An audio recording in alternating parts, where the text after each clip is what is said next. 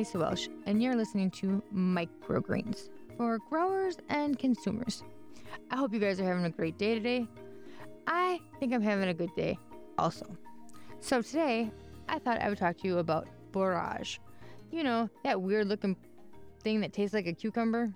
If you know what it tastes like anyway. It tastes like cucumber, but is a flower. So it's kind of confused in my opinion.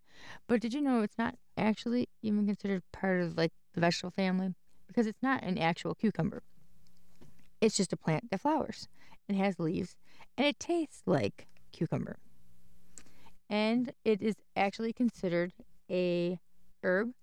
It has medicinal purposes, of course, because everything has some kind of medicinal purpose in this world. Borage seed is actually used for skin disorders, including, but not limited to, eczema, red itchy rash on the scalp, some other really bad dermatitis. That sounds really bad. I'm not even going to say that word. And a type of skin condition called pneumodermatitis. Also, doesn't that sound very good? It can also be used for arthritis, swelling of the gums, stress, PMS ladies, diabetes, ADHD, acute respiratory distress syndrome, alcoholism, pain, swelling, all those normal things. Inflammation, because most of them, as you know, reduce our inflammation. I find it funny how many things that have been talked about that are good for so many medicinal purposes and how we almost use none of them for any of those purposes. Like I have an entire, I don't know how big you'd call it. It's a big old circle of something. I have these big old bins. They actually are nursery, I guess totes, but they're for trees. So the landscapers use them for big old trees. And I have some of those there, and I've replanted them with some different things in my garden. And I filled one with borage because I wanted to see it flower. So I did that. And I finally yesterday? I had my first flower. I think they've been out there for like a month or two.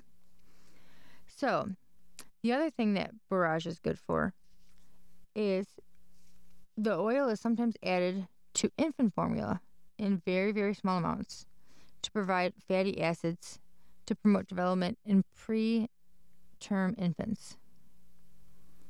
They can even use the leaves for fever, cough, and depression.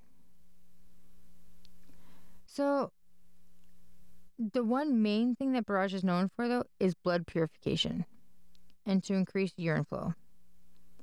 So, as you can see, borage has a lot of different effects and is really good for us. Again, it does taste weird, though. I mean, the cucumber flavor, I personally don't think it's strong enough of a cucumber flavor to win me over because I do like cucumbers. So, basically, what do we know? We know that borage is considered a microherb, so you should treat it as one. We also know that it's possibly effective for improving the lung functions in patients. They had done a few tests and found that borage oil, seed oil, when taken by mouth in combination with a bunch of other things, can reduce the number of days spent in the ICU and on a breathing machine. So keep that in mind. We know it helps with premature infants, helps with arthritis. But there is something that they can't say for sure they know. And that would be that using borage, excuse me, I have a frog in my throat. Probably because I was yelling at people. I like to yell at people. You guys probably know that already. But anyhow, borage has a potential to make liver disease worse. So I guess when they say it can help an alcoholic, or what did it say, it can help with alcoholism, maybe if you're a true alcoholic, you really want to think about that because it might hurt your liver even worse. And if you're a true alcoholic, well, your liver's been through some things. Just saying. No judgment here. Just staying honest. So that's what we know about borage. Pretty easy microgreen to grow. Of course, I have a kit. You can simply just click on the links and order one for yourself. But it's really not hard. And the flowers are actually really, really pretty. So it's something you can definitely want to do.